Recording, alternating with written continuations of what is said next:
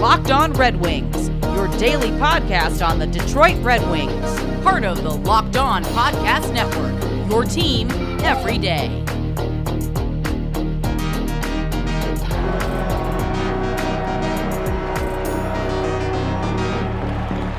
All right, everybody, welcome back to the Locked On Red Wings podcast. Today is Monday, October 12th, 2020.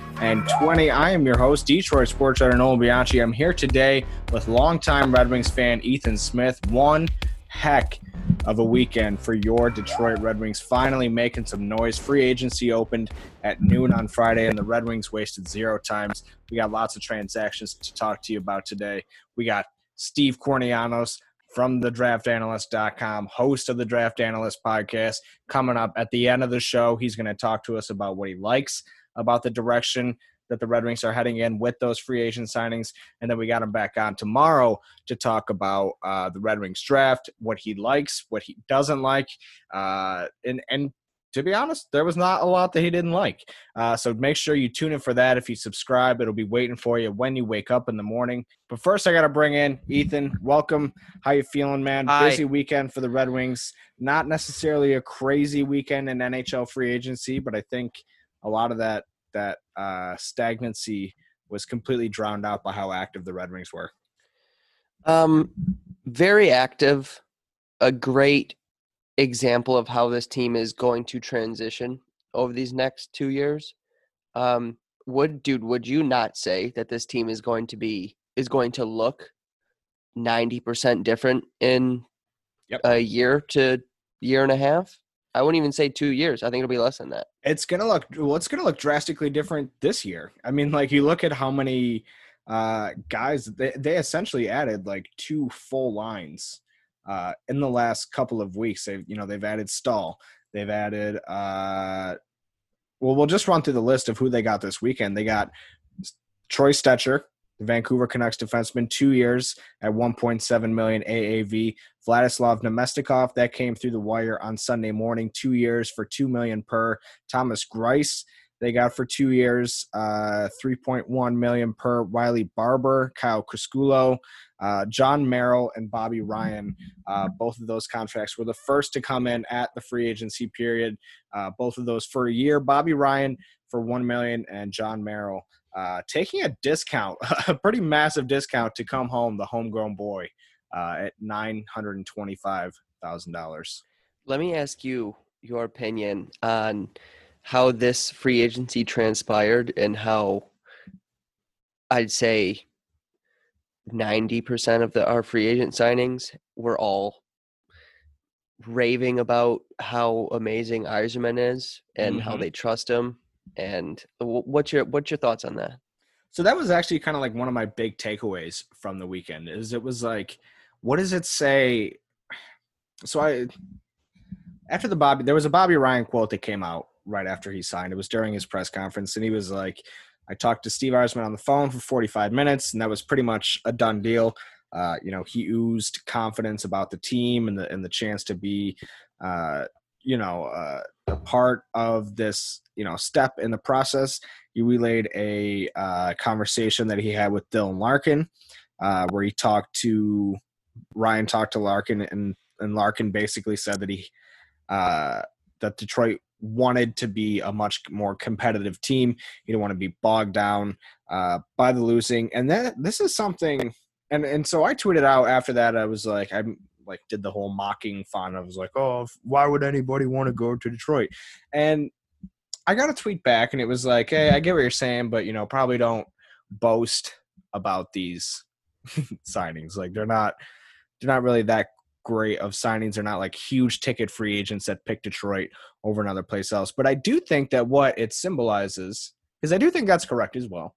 But what I do think that it just kind of shows in general is that Steve A will have the power and influence to make these bigger signings, these bigger trades when the time comes.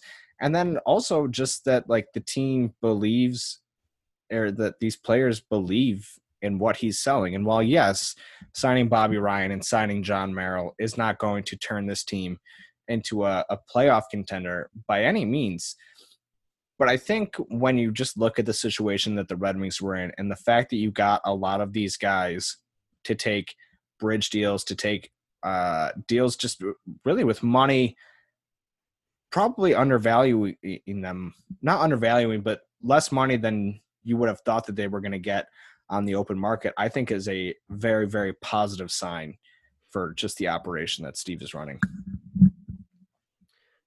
This is my hot take of this past weekend. Mm-hmm. Steve Yzerman will go down as, I don't know if this is true or not.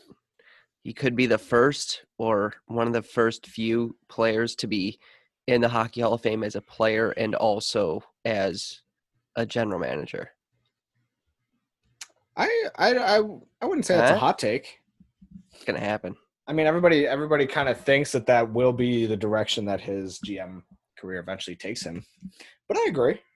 So which one of these contracts do you like the most, honestly? Like, there's something to like about all of them, I think. And I like that they went out and they got the goalie at the right price. Jacob Markstrom, he ended up getting 6 years in Calgary. I was like, dodged a bullet there. But other than that, I mean, what really caught your eye? I think it's Bobby Ryan's 1 year, $1 million contract. There's absolutely nothing to it. It's a guy that it's a right shot that you'll be able to plug anywhere you want in your lineup. He's also come out and said he's been skating. He's been dropping weight. He can't stop the age, but he says he wants to pick up his speed again. I think he's very devoted, and I think he's really excited to be here. And I'd say that has to be my favorite. I also love Bobby Ryan. Yeah. I mean, who doesn't love Bobby Ryan? And he comes back. He wins the Masterton last year. I really like I really like that deal as well. And I'm just going to, I guess, give my general thoughts on all of them because I liked all of them so much. John Merrill was a very, very, very solid defensive defenseman for the Vegas Golden Knights this year. The fact that they got him in here for under $1 million to me is a massive win. Thomas Greiss, you kind of start to see these goalies come off the board pretty early on in free agency. I think going into day 2, it was like Aaron Dell, Thomas Greiss. Like those were the 2 big free agencies left. Obviously, there was still the possibility of, maybe a trade with the Vegas Golden Knights for Marc-Andre Fleury. That didn't happen. They had Greiss at a very reasonable price. I think he had something like a .921 save percentage over the last 2 seasons for the Islanders.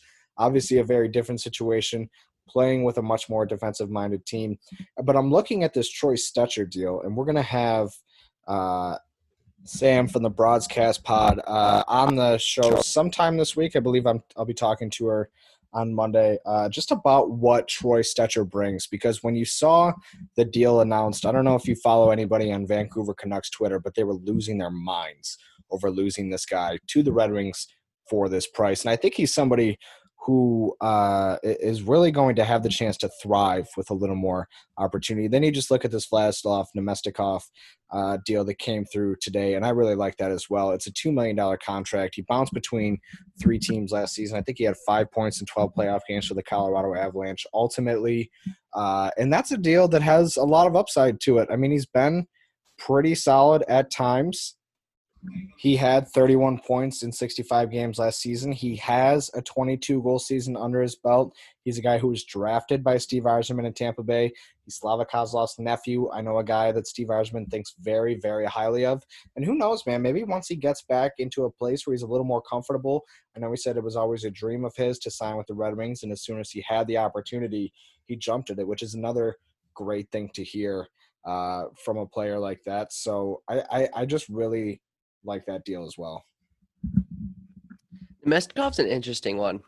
Yzerman draft pick. He lives here in the off season. Like, this is going to be another fun one where I remember, I don't know if this got aired, but I knew that we talked about this, Nolan, you and I, that this was somebody that we could pick up from Colorado. I'm really happy that it happened. And I can actually see out of everything that we have signed, maybe besides Stecher or Merrill, this could be somebody that fits in more long-term with us. Yeah, I mean, he's only 27. He'll be 28 in November. And kind of like Stecher as well. Stecher is a bit of a younger guy. He was a restricted free agent this year. The Canucks chose not to qualify him. And I think anytime you get in somebody like here, and we saw it with Robbie Fabry last year, who figures into, who has the potential to say, okay, I really like this kid. I think he can be around for a long time. That's what you saw with Fabry last year. He got that 2-year deal about a month ago. And I think that you're right. Nemestikov, Stetcher, Merrill has a chance to be a piece that kind of sticks with the Red Wings throughout this rebuild process. And hopefully, if for the Red Wings' sake, if they were to be with the team once they start pushing to become a contender, I think that would be nothing but a positive sign for the Red Wings. But we'll get more we'll dig more into this probably later on in the week. We have a jam-packed week. We're going to be kind of taking it easy. We have lots of interviews. Last week was really just absolutely crazy. So we're going to be going through some interviews. It's all going to be, pretty topical, pretty based on current events. But I figure that at some point we will have to sit down and start thinking about what this lineup is going to look like. But first, We shall see. we got to talk to you guys about Built Bar. Listen, guys, it's the best tasting protein bar on the market. It's a protein bar that tastes like a candy bar. If you're looking for that midday fix to get you to your next meal, Built Bar is the way to go.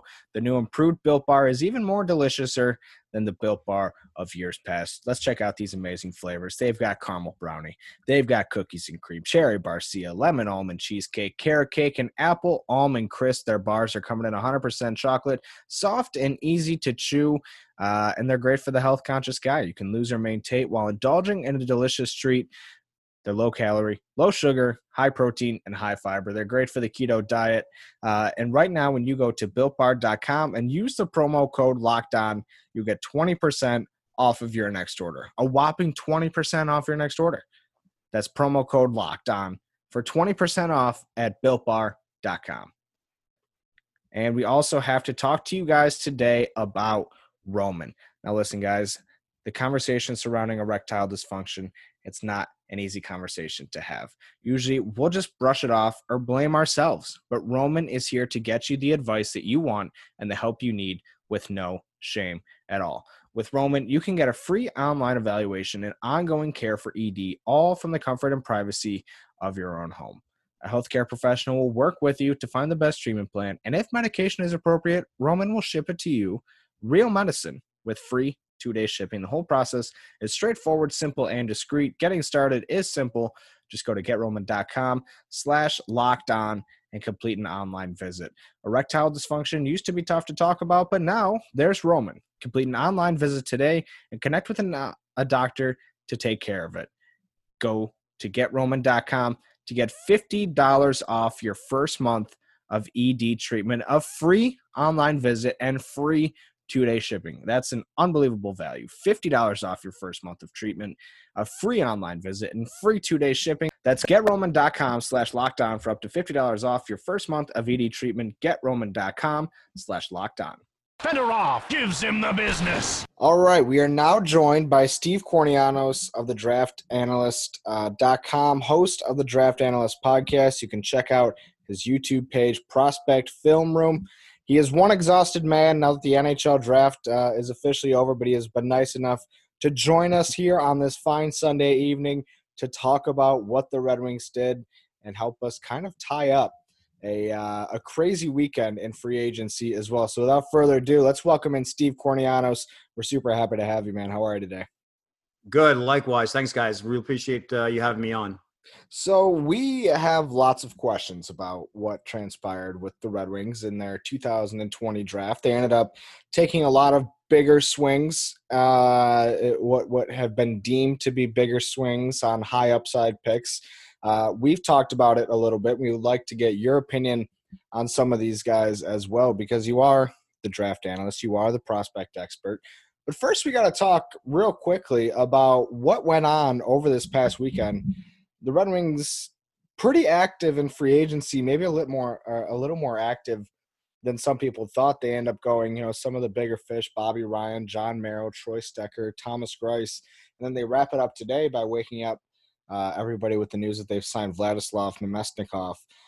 So what have you thought about what the Red Wings did over the weekend in terms of the strategy as they kind of navigate an unusual free agency period?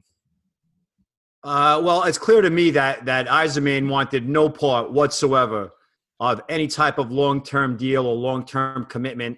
I think you can look at what they've done, not just in the moves they made before free agency opened up, but also at the draft and what have you, that they're definitely stockpiling picks again.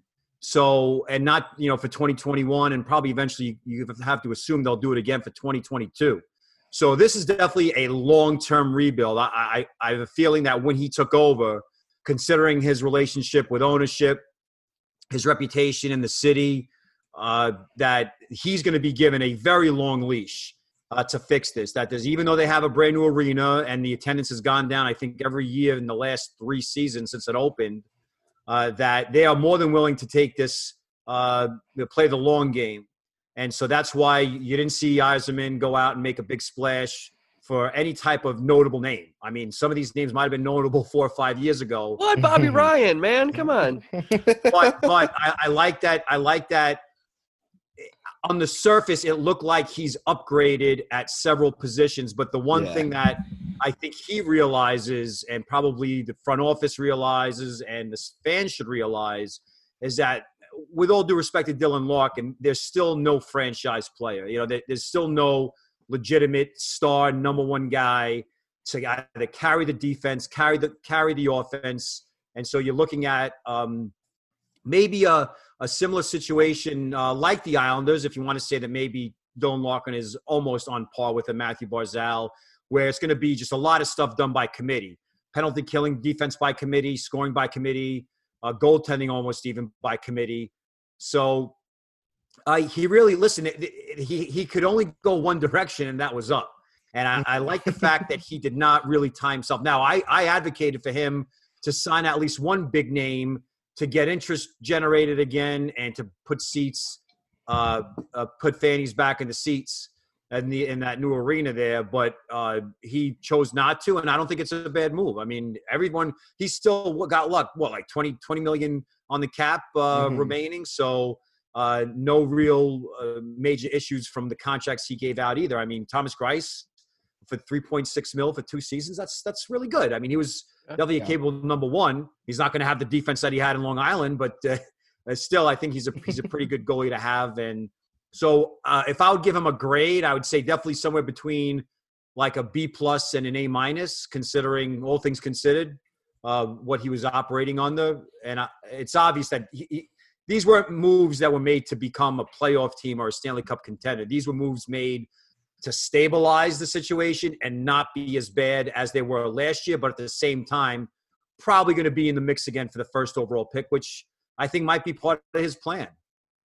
Well, I think there's something to it as well, and I'd be curious to get your thoughts on this, like just the emotional wiping or mental wiping of the slate. When you have all these guys left over from Ken Holland's regime, the albatrosses that weighed it down, the Jonathan Ericssons, the Abdelkaders, the Howards, the Dailies.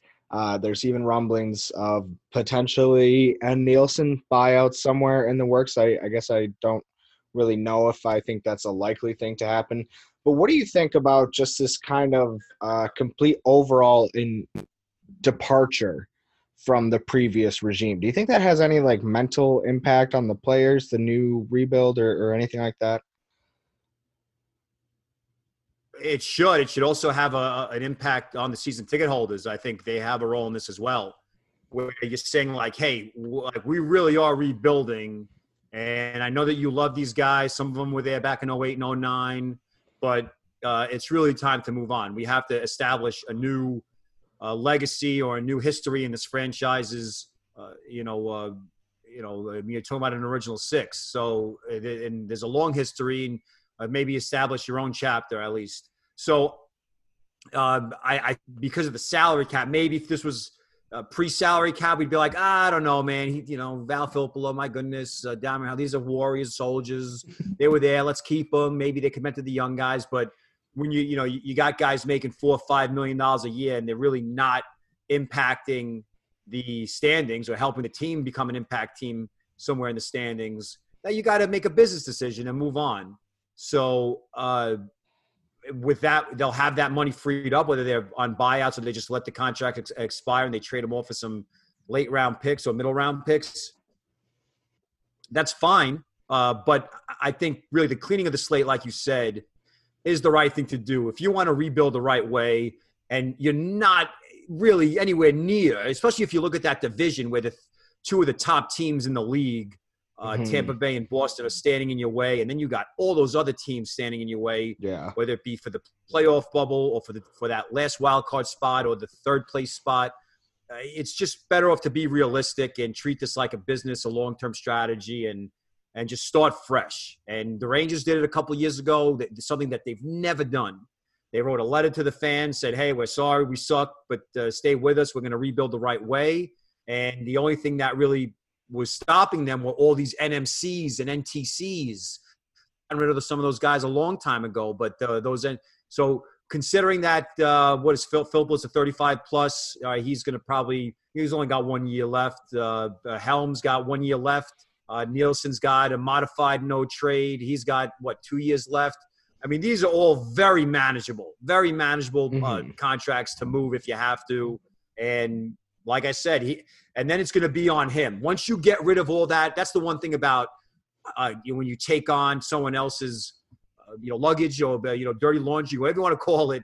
When you accumulate them or when you acquire them, automatically, you're given a little bit of a grace period, right? You could say, well, hey, it ain't my problem. Once you wipe the slate clean, though, then it's game on. Then you're really going to have no excuse. Yeah. And I think that's the way Yzerman wants it. He doesn't want to have anything stopping him from doing what he wants to do. Steve, what did you think about our draft overall? I liked it a lot. Ooh, I liked it a lot. The only pick that I questioned was the Draper pick. And he's a seventh rounder. He's a seventh rounder. Yeah, he's a seventh-round pick. And he got drafted by his father. And we'll talk about that because he's a good player. I can tell you about his game, but I'm looking at it right now. The way that I broke it down, I always break it down how Central Scouting ranks guys, how I rank guys, and where the teams picked them. And I had Niederbach at 48, they took him at 51. I had Hannes at 58, they took him at 55. I had Raymond at 9, they took him at 4. I had Balner at 53, but I said time and again, he's first-round quality. They got him at 32. Vero I had at 56. They took him at 70. So really, throughout the whole – if you're drafting guys where I think you should draft them, and you're not making these weird off-the-wall picks that you're trying to be the smartest people – and, the consensus, they don't know anything. We're smarter than them. We're going to draft these obscure guys.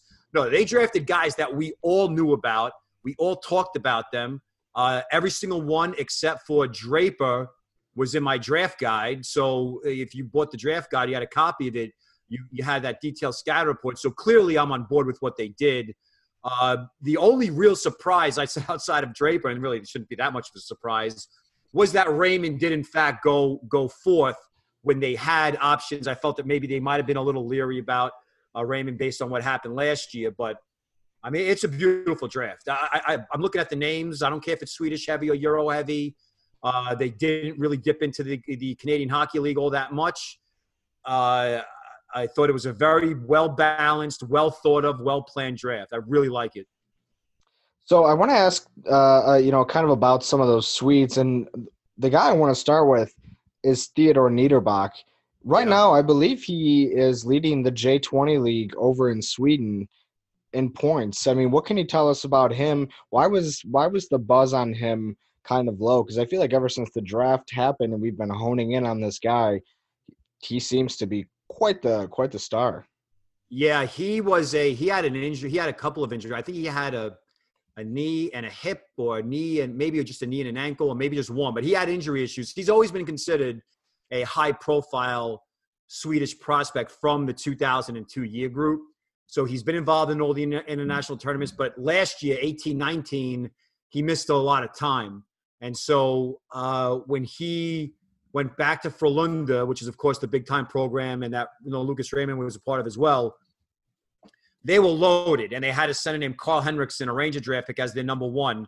But when Henriksen was bouncing between the A team and the J20, Niederbach was filling in, and he and his winger Torgerson had such beautiful chemistry with one another. I mean, Niederbach is the playmaker, the setup guy.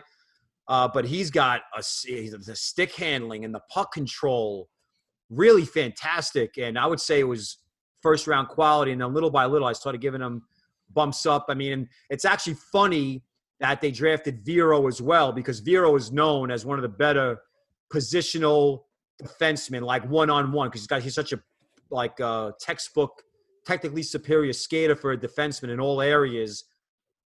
And at the U18 Five Nations in February, which is like a best-on-best, including everybody except Canada, Niederbach came down one-on-one down the left wing, and he absolutely undressed Vero, undressed him. And I tweeted it out, and he ended up finishing and scoring. And so I'm like, listen, this kid, Niederbach, I think this might be, I don't want to say it was his arrival, because I think Central Scanning was kind of high on him. They had him somewhere in like the 20s or 25 range on their final European ranking, but that came after that tournament. So you're getting a playmaking center with a high hockey IQ. He's just very smart. I mean, he's the guy, I'll just sum it up very, very easily. He's the guy you want controlling the puck on the line. He's the guy. You want him on the puck. You want him dictating play, dictating pace. The vision's fantastic. And he actually played with Raymond a little bit at the end of last season when Raymond got demoted down to the J20 level. So, and as of right now, he's absolutely torching it. I mean, talking about almost 2 points a game or something like that. So I thought it was a great pick where they got him. Which pick did you like the most in rounds 2 or 3? For the Red Wings, I would say I liked all of them. Maybe the Sabrango pick was a little bit off the board. I had him at 134. They got him at 63. But considering that they already got Vollander and they already got Vero, maybe I would have opted for more of a playmaking type. Maybe Anton Johannesson, another Swedish kid, although he's a little small. I don't know if Emil Andre was available at that pick at 63. I think Flyers might have taken him in the second round, I think it was, or maybe third round. But in any event, I thought rounds 1 through 3, I mean, Raymond, Vollander, Niederbach, Hannes, Sabrango, Vero. That is outstanding work. Really, it just – you got so many different types of plays there. You got defensemen with sides who could skate, defensemen who could be shutdown types. With Vero, he's physical. Vollander is definitely physical. Hannes is like this human highlight reel of all these fancy plays. Niederbach could be himself a human highlight reel. And then you got the prize really being Lucas Raymond, where if everything works out, you're looking at a potential, 75 to 80 point franchise kind of a winger. Yeah, there wasn't one point in rounds 1 through 3 where I kind of raised the eyebrow at what the Red Wings did. Outside of the Sabrango pick, but the Sabrango, listen, he's a big, mobile, physical defenseman, shutdown guy, kind of like sneaky skills offensive-wise, but considering how many picks they had, like 7 picks in the first 3 rounds, or 8 picks, or 6, whatever it was. They're not going to make me happy on all of them, but I'm not a Red Wings fan, and I found myself happy with it seemed like every pick that they did or they made. So I know some Red Wing fans were a little not really concerned or confused, but that's hopefully where a guy like me could step in and add a little bit of perspective. So yeah, I thought they did a great job. There's an old man sitting next to me, making love to his tonic and gin. All right, that does it for today's episode. Thank you so much for joining us. Thank you so much to Steve Kornianos. He'll be with us again tomorrow as we look back at the draft, look at the biggest hits, the biggest misses, the guys with the biggest upside, and a whole lot more. Keep it locked in. See you guys tomorrow. Same time, same place. It's your every team. Every day. Ha, ha, ha, ha, ha. Screw you. I cut you off.